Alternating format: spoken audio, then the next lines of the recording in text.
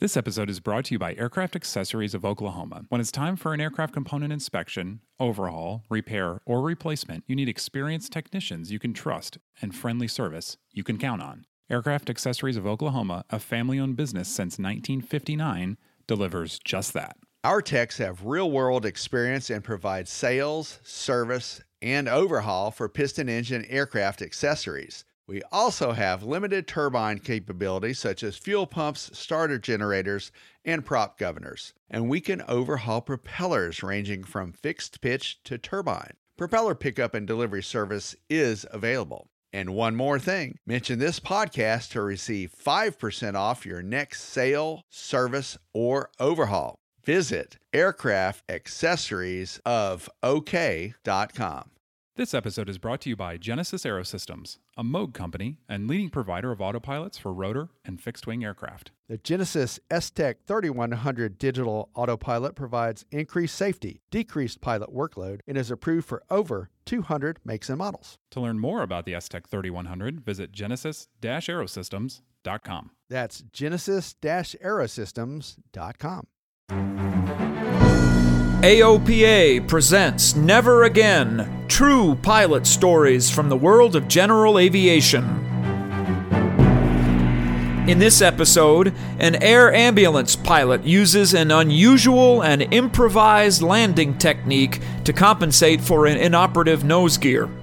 Find out what happens in The No-Nose Landing by James Wells.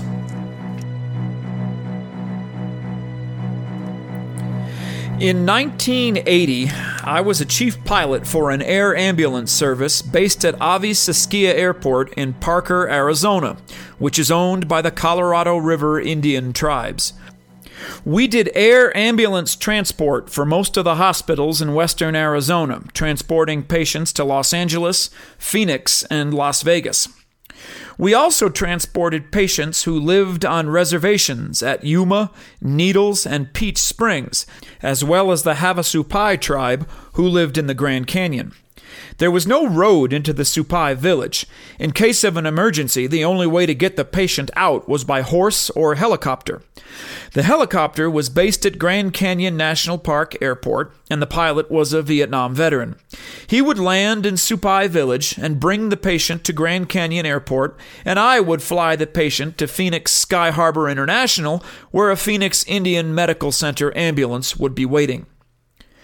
Twice a week, I would carry 9 Native American patients in a Cessna 402B to Phoenix for various treatments and dialysis. On one such trip, I departed Parker and arrived at Sky Harbor around 9 a.m. The medical center returned the passengers to the airport around 4 p.m. We then departed Sky Harbor for the flight back to Parker. I always filed IFR to keep in contact with Phoenix departure and then Los Angeles Center. When we approached Parker, I put the landing gear down.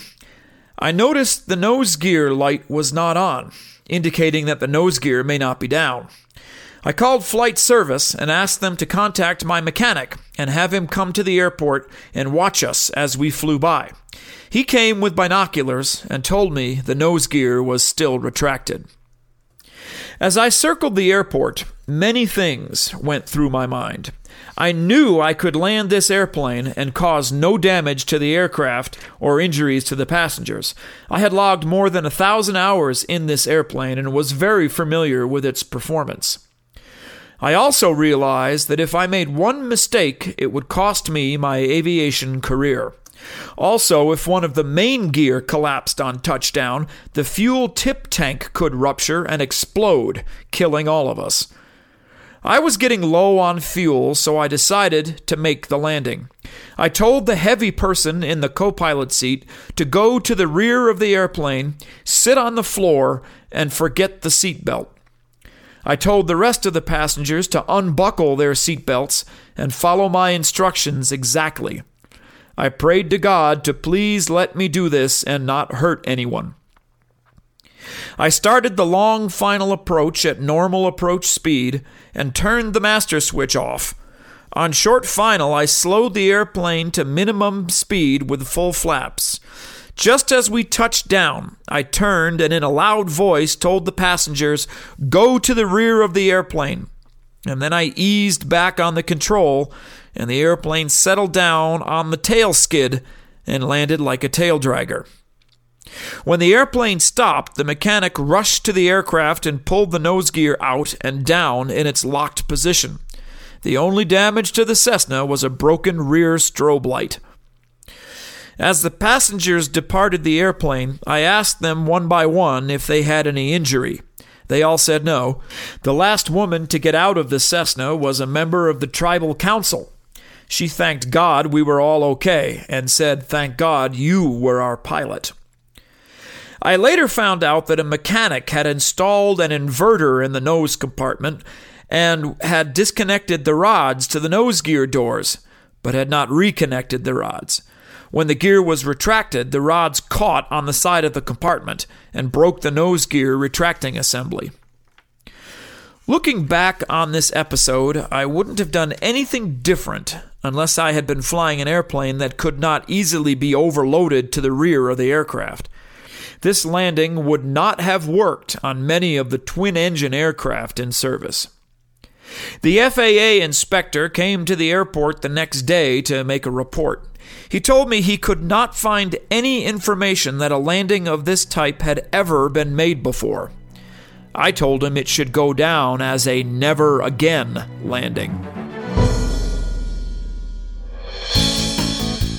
The Never Again podcast is brought to you by AOPA, the Aircraft Owners and Pilots Association. You can find more Never Again stories online at AOPA.org by typing Never Again into the search box. While you're there, check out FlyQ, AOPA's integrated flight planning software, as well as the many free online training and safety courses from the Air Safety Institute. Find all of this and more at AOPA.org. The Never Again podcast is produced by Royce Earl. Thanks for listening. Fly safely.